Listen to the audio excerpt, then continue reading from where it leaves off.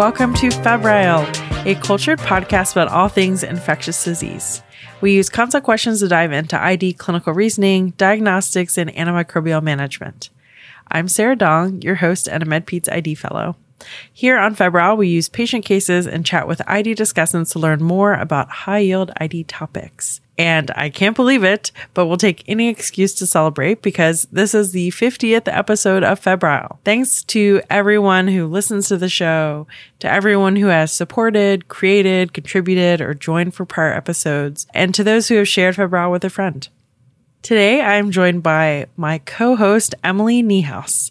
Emily completed her medical school training at the Emory University School of Medicine, followed by internal medicine residency at the University of Utah. Emily was a resident when she created this episode, but since recording, she has now become a brand new ID Fellow at Duke University. As our guest discussant today, we are joined by Laura Certain. She is an assistant professor of medicine in the Division of Infectious Diseases and an adjunct assistant professor of orthopedics at the University of Utah and chief of infectious diseases at the Salt Lake City VA Medical Center. She received her MD and PhD degrees from the University of Washington in Seattle and her internal medicine residency and infectious disease fellowship training at Massachusetts General Hospital in Boston. After fellowship, she completed a postdoctoral research fellowship studying prosthetic joint infections in an animal model and then moved to Utah in 2017 to focus more on clinical care of humans with orthopedic infections and a little bit less on mice. She is currently the vice president of the Musculoskeletal Infection Society, a national organization of orthopedic surgeons, infectious disease physicians, and microbiologists with interest in orthopedic infections. Welcome to the show, guys. How are you doing? Doing great. Thanks for having us. Hi, Sarah. Doing really well. Great. Before we jump into the case, we always ask about a little piece of culture. Are you guys willing to share something that you've enjoyed recently? Sure. And just so people can get to know our voices, I'm Dr. Laura Certain. I'll be the discussant for this case, and the other voice you're hearing is Emily Niehaus. So I love to read as a way to escape. And one of the best books I've read recently is The Lincoln Highway by Amor Towles. Highly recommend it. I also recommend The Gentleman in Moscow, which he also wrote. What about you, Emily? Very cool.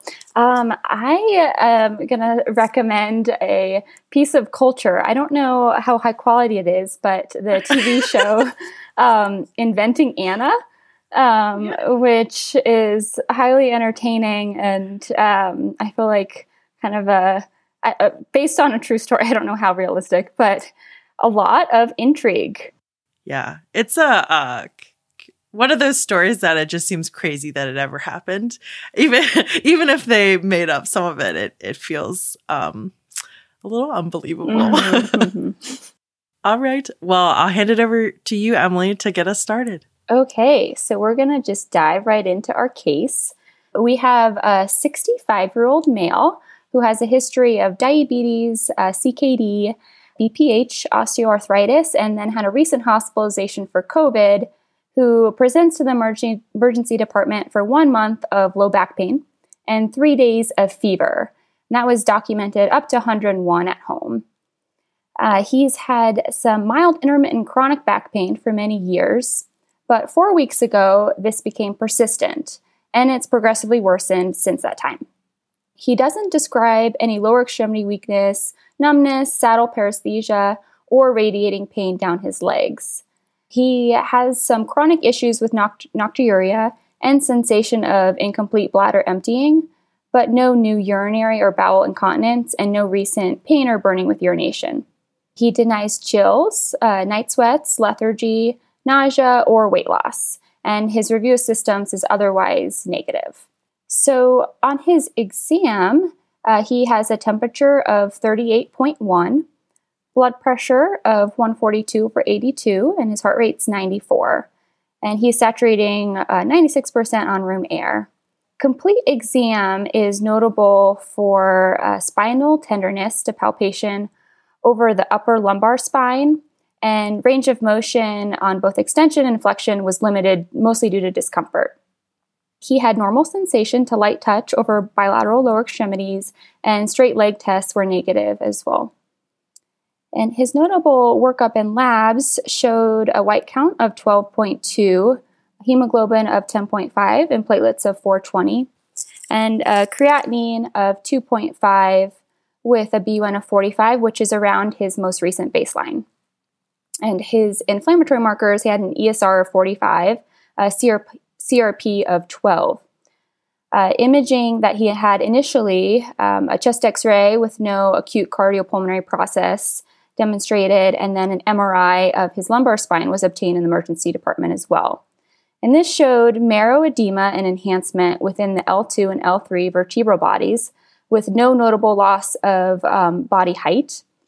And he had abnormal signal and enhancement throughout the L2 to 3 disc space.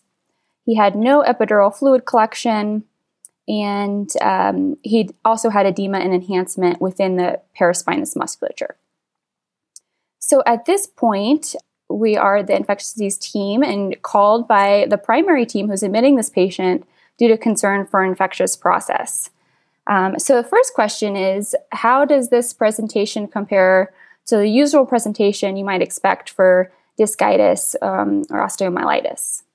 All right, thank you for that presentation. And I would say this is probably a fairly common scenario that all ID fellows have been called about probably within their first week of ID fellowship. And I'd say, honestly, the thing that makes this case a little bit different, this presentation a little different or a bit atypical is actually the fever. So fever can be present in vertebral osteo, but it is not always. It's only maybe half the time that you'll get a fever. So it's important to remember that let's say this patient presented with just the back pain, like everything else is exactly the same, but no fever, you would still be worried about vertebral osteo. So it's important to remember that a patient with sort of new onset back pain that's persistent or sort of steadily worsening over the course of weeks certainly warrants further workup. And usually that workup involves spinal MRI. Sometimes people will start with x-rays, but really if you're worried about vertebral osteo, then a spinal MRI is the imaging modality of choice. We often also get the inflammatory markers, so sed rate and CRP. They are fairly sensitive, but not that specific, obviously. And if it's an infection with kind of a low virulence organism, they may be normal or only mildly elevated. So again, they can make you sort of more or less worried about a patient, but they almost never tell you what to do for your patient is how I think about ESR and CRP. So in this case, I would say it's a typical presentation, and we can be fairly suspicious that the MRI findings are infectious in etiology. Great. Okay. So we're going to learn some more about this guy. So his medical history is in a little more detail. He has diabetic and hypertensive nephropathy, and he had a recent progression of his CKD to stage 4. He has diabetes that's fairly well controlled recently with an A1C of 7.6, and he is using insulin to control that. He has BPH, and he takes tamsulosin for that, but has no acute urinary retention issues. And osteoarthritis, mostly affecting his knees, and he takes Tylenol and has intermittent joint injections for that. And recently, he had a hospitalization for COVID 2 months ago. And during this hospital stay, he was treated in the ICU for a few days, requiring high-flow nasal cannula, did receive a few days of antibiotics, and has now fully recovered with no oxygen needs. He has no medication allergies, and his social history, so he reports that he was born in Mexico. He worked in construction between the United States and Mexico for the last 20 years. But then moved to the U.S. full-time 5 years ago to be closer to his family. He's lived for extensive periods of time in northern Mexico, Southern California, Arizona, and Utah. He has no history of injection drug use. He drinks about 10 beers a week. He's a never smoker. And he did have periods of homelessness while living in the U.S. in the 80s, but very distantly, and no known exposure to a person diagnosed with TB. For other exposures, he did, interestingly, live on a ranch with livestock in Mexico for the last several years before coming to the U.S. With some intermittent exposure to the animals. And he's unsure if he's ever consumed unpasteurized dairy products. So now that we have all this information, my question is, what are this patient's important risk factors for vertebral osteomyelitis, and how may these risk factors or other components of its medical or social history impact your differential diagnosis for the microbiology of this possible infection? All right, lots of fun clues in that further history. So in general, the pathophysiology of vertebral osteomyelitis is that a transient bacteremia, or not so transient bacteremia, finds a site of prior damage in the spine and then sets up shop and causes this chronic osteoinfection. So the typical patient, at least that we see in the US, is an older person with some sort of pre-existing degenerative disease of the spine. And usually in humans, that's the cervical or lumbar spine. That's where we typically have wear and tear in our spine. So that's the most common site of sort of the routine pyogenic vertebral osteo.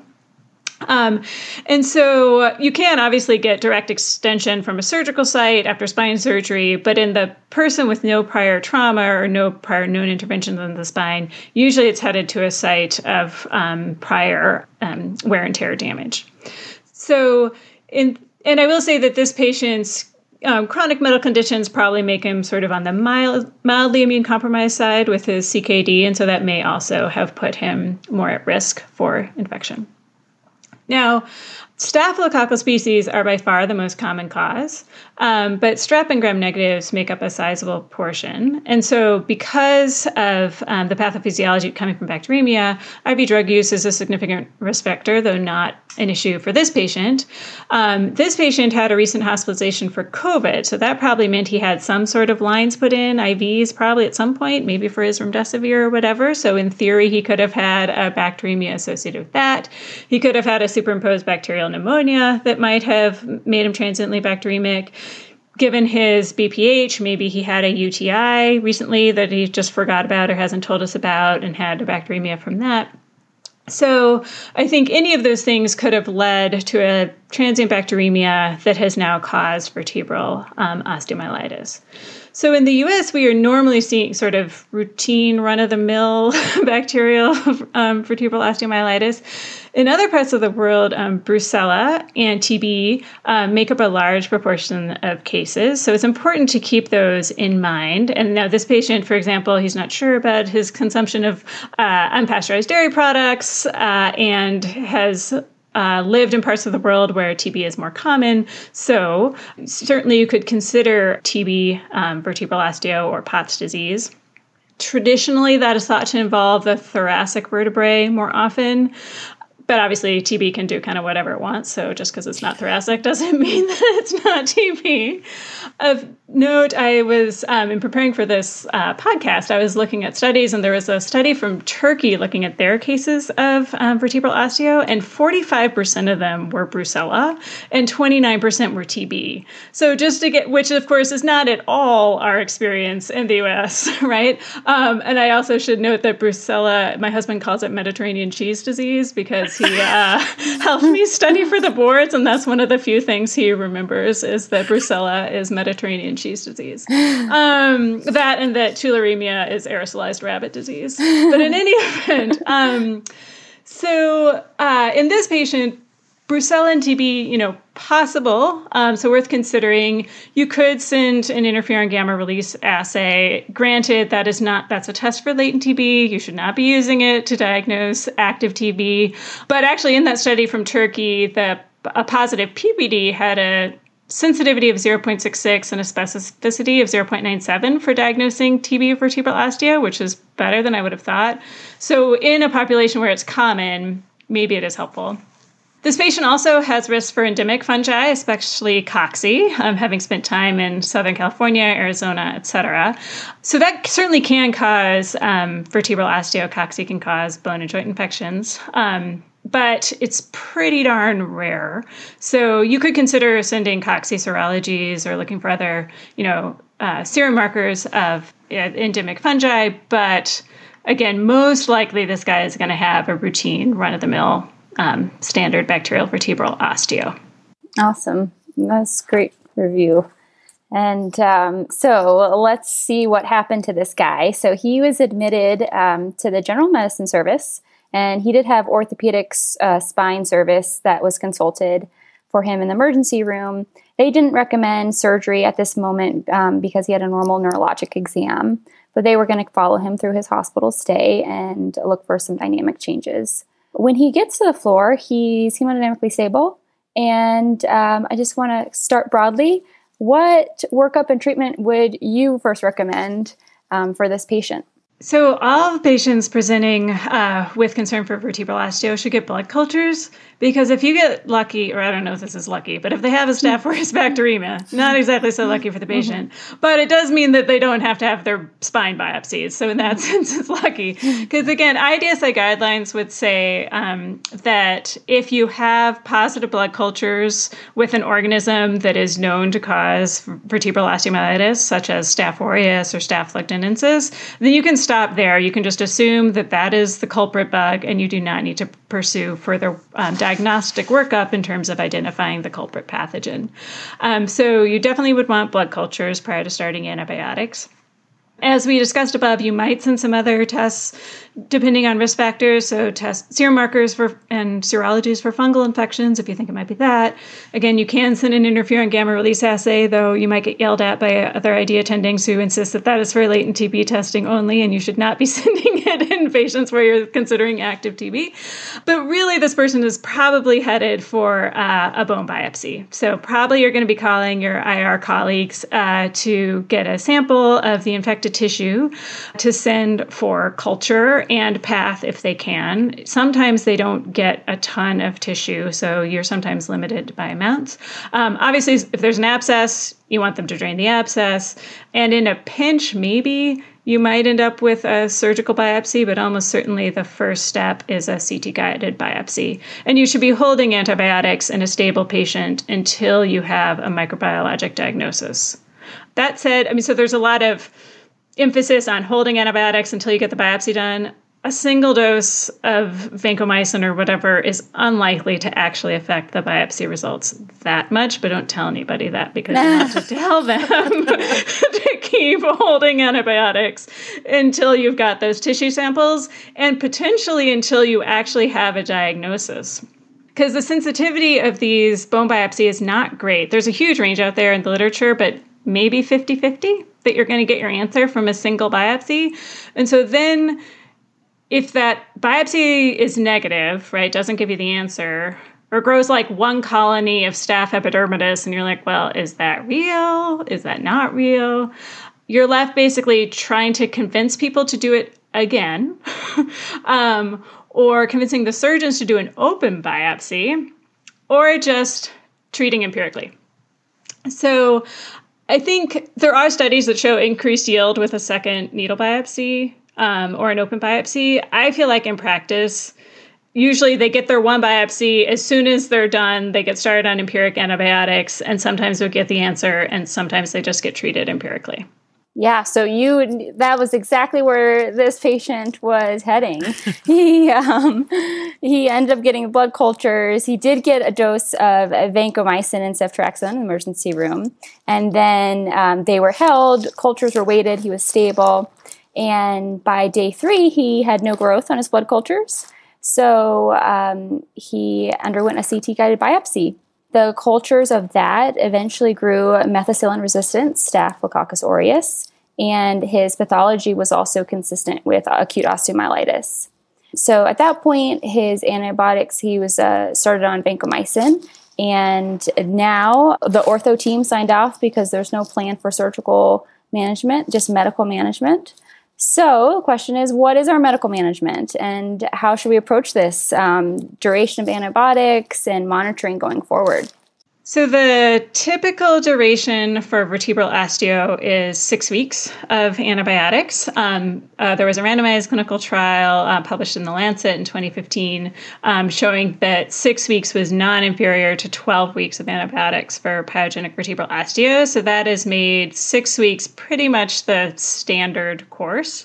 Whether to treat with PO or IV antibiotics, I feel like in the post-Oviva era, you can switch to PO whenever you want if you have an antibiotic that has good oral bioavailability that will treat the infection. Of note, in that Lancet paper looking at duration of treatment, the most common regimen was actually a quinolone plus rifampin, so not IV antibiotics. In this patient, his kidney disease may make it a little bit challenging to treat, right? So vancomycin is fine, but may be difficult to monitor. You're going to want to be real careful that he doesn't get super therapeutic on his vanco.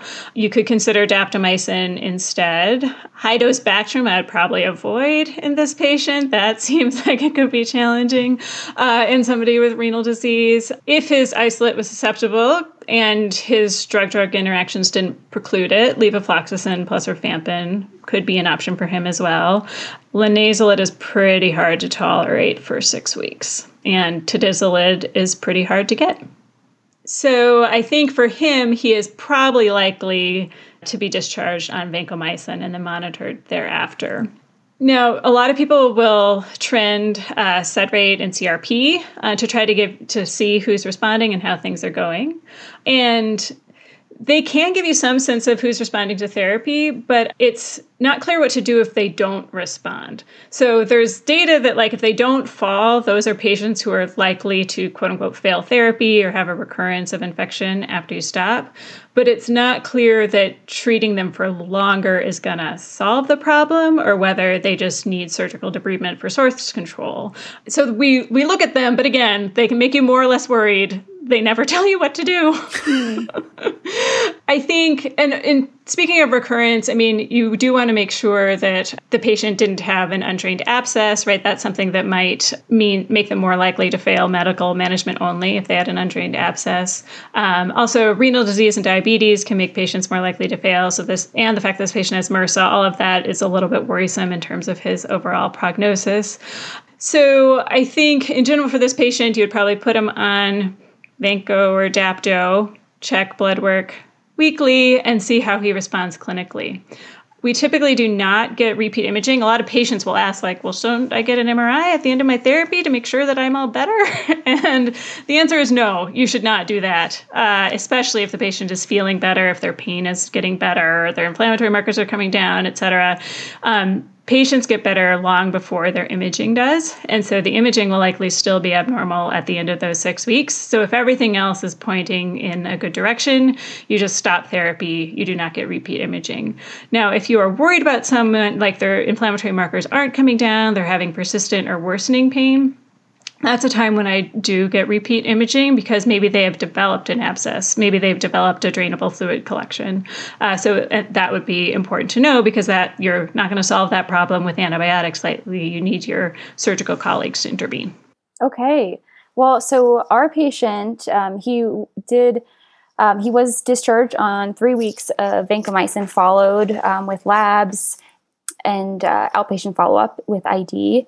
He was actually transitioned to doxycycline after 3 weeks to complete his course. And initially, his symptoms had improved. He was feeling good at that first follow-up appointment around the 2-week mark. And then at 6-week follow-up appointment, he described new radiating lightning-like pain down his left leg. And his back pain just wasn't better. He didn't have any fevers or chills that he was describing, and his vital signs were normal in clinic. His exam was similar to when he was first evaluated. It's like spinal tenderness. And then his inflammatory markers throughout his course did not change drastically. And actually at this 6-week point, his ESR is 40, and that was 45 initially, and his CRP is 15. So that was 12 initially. And then now, because of concern for an unresolved infection, a repeat MRI was obtained. And that showed progressive end plate destruction of L2 to L4 and a new epidural fluid collection with a phlegmon or abscess at the level of 2 to 3. And this was contributing to spinal canal stenosis. So at this point, orthopedic surgery was called and reviewed the imaging, and he ended up being admitted to the hospital for a planned decompression and fusion of his spine. The surgery was performed, and then he had operative cultures of both the abscess and the bone, again, that grew MRSA. And he was started back on vancomycin after the surgery, but didn't receive any antibiotics beforehand. So now this patient has had initial failed course of treatment and now has hardware implanted. So how should we address ongoing as a treatment failure at this point? Yeah, so this is unfortunately a not uncommon scenario. You sort of treat the person appropriately at the get-go, but staff are devious and sometimes they just win despite the antibiotics. And so now he has had a surgical debridement, so that's good. That probably is going to help with his source control. But they've also stuck a bunch of new hardware directly into that infected space, which always makes us worried about creation of biofilm on the hardware, making it harder to eradicate the infection. So this patient is looking at another prolonged course of antibiotics. Exactly how long is not clear, but there was a retrospective study of patients who had hardware placed into an infected space, so had pyogenic vertebral osteomyelitis and needed hardware placed for stabilization of their infected spine. And in that study, longer was better. So there were fewer recurrences in the patients who got more than 8 or who got at least 8 weeks of antibiotics after their surgery. So I usually do at least 8 weeks in these patients. Whether or not to add rifampin often comes up. And I will say I have also surveyed my ortho ID colleagues to ask them whether or not they would add rifampin in situations such as these. Mm-hmm. And some do and some do not. I think most feel that if there aren't contraindications to it, like they're not on Coumadin or some other difficult to manage drug-drug interactions, and they tolerate the rifampin, it's probably worth adding it because it has, well, it's controversial, and there are definitely the pro-rifampin and the anti-rifampin teams in ID. I think there is data out there to suggest that it does help with biofilm-related infections, and therefore, if your patient can tolerate it and there are no contraindications, it's reasonable to try. I do not uniformly add rifampin in this scenario, but I do try to treat for at least 8 weeks. Well, good. Yeah, so we'll just kind of wrap things up with this case to kind of give the ending result here. Our patient was treated with 8 weeks of antibiotics. Rifampin was added. So he was able to tolerate that. And he completed his antibiotics, had no further infectious symptoms. His pain improved and his inflammatory markers also improved. So overall, good result. So that's kind of a conclusion to our first case. I just kind of wanted to explore additional hypothetical alternative situation. That's a very common reason for consult as well for spine infections. So we kind of discussed someone who had surgery and hardware implanted for a primary infectious process, but want to discuss the alternative situation where someone had hardware implanted for a primary orthopedic indication and then subsequently developed infectious symptoms at that site. So how would you approach that scenario differently than what we've already discussed? Thank you. Yes, that's a very common and also very challenging situation. And one of the reasons it's challenging is because there's actually very little data to tell us how best to treat these patients. Like I keep looking and I feel like maybe I must be using the wrong search terms or missing something because I keep trying. I'm like, surely someone has looked at this in some sort of thorough way. But no, I mean, as far as I can tell, the evidence out there is mainly retrospective data from single centers, and everybody's defined things a little bit differently and what they consider early infection versus late infection, superficial versus deep, et cetera. So it's really challenging because we don't have any great data to guide our management of these patients. Now, it is true that some people will distinguish between a superficial infection versus a deep infection. So superficial meaning that it was sort of above the fascia, thought to be mainly just a skin and superficial soft tissue infection after surgery. And those are usually treated with a relatively short course of antibiotics. But what we're usually consulted on is when there's concern for deeper infections. So infection of the surgical site that goes below the fascia where they're concerned that it's involving the bone and or the hardware, or at least was really, really close to the bone and the hardware. And so they were worried that that bacteria are going to weasel their way in and, again, cause a concern for a chronic infection around the hardware and the bone.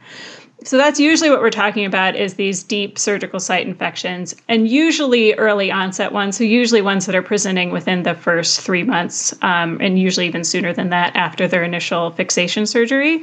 Obviously, yes, people could have an infection at the site that would present further out from surgery, but that is much less common. So usually what we're talking about is a relatively early surgical site infection after spinal fusion surgery, where there's concern that the infection has progressed to involve the deep space and therefore could be involving the bone and or the hardware.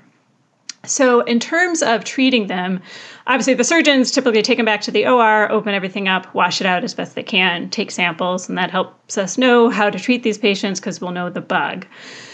In terms of duration, that is anyone's guess. And again, on these retrospective studies, the range of treatment was quite broad.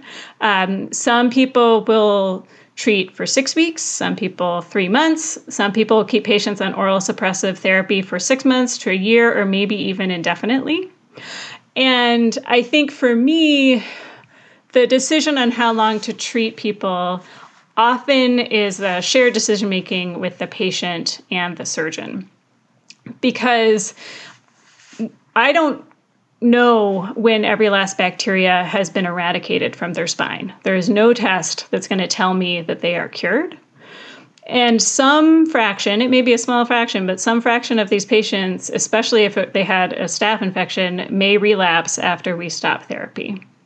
And so I have to have the conversation with the patient and the surgeon about, well, if we stop antibiotics and you have a relapse, what is that going to mean for you? What surgery are you going to need to have? And what would that mean for your life? So we'll often have a shared discussion about what the surgery would mean for them and how much they hate being on the antibiotics that they are on, and that will help guide our management. I also take into consideration the age of the patient. So for example, if I have a otherwise healthy 35-year-old who had spine fixation surgery and it was a relatively small section of their spine, not a cervical to pelvis fixation, for example, but like a healthy person who had, maybe 3 lumbar vertebrae fused, got an early post-op MSSA infection, got washed out, and I put them on levofloxacin and rifampin for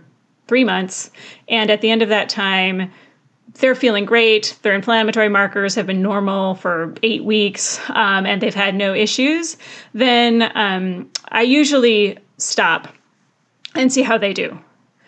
In someone who was slower to respond to therapy, or in whom I am more worried about what another surgery would mean for them medically, like they're more frail, they're elderly, etc., or their spine surgery was much more extensive to begin with, I am more likely to keep them on long-term oral antibiotics.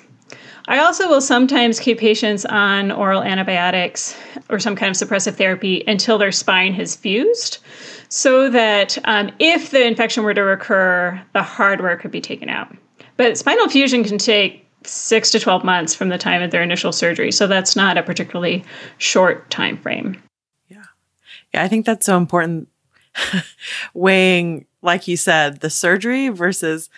I love how you framed it as how much they hate being on antibiotics. I was thinking as you were saying that, it's totally true. I've seen patients on the adult side and we have those conversations, but also when we have hardware infections in younger patients, it's obviously not feasible to have them on antibiotics forever. Right. And it's like figuring out what is that appropriate time frame. And every time it just kind of feels like you're making it up still. And maybe one day we'll feel a little bit more confident. But I'll think of a different way to say it other than we're making it up. We're making our best guess. But in many ways, that's kind of what we're doing. Yeah. And I will say, obviously, the duration of therapy, both for hardware involvement or native vertebral osteo, would be different if they did have TB or a fungal infection. Obviously, we've been talking in this episode mainly about run-of-the-mill bacterial infections. Obviously, you might consider much longer durations if it were a fungal infection or mycobacterial infection. Those are sort of a different beast.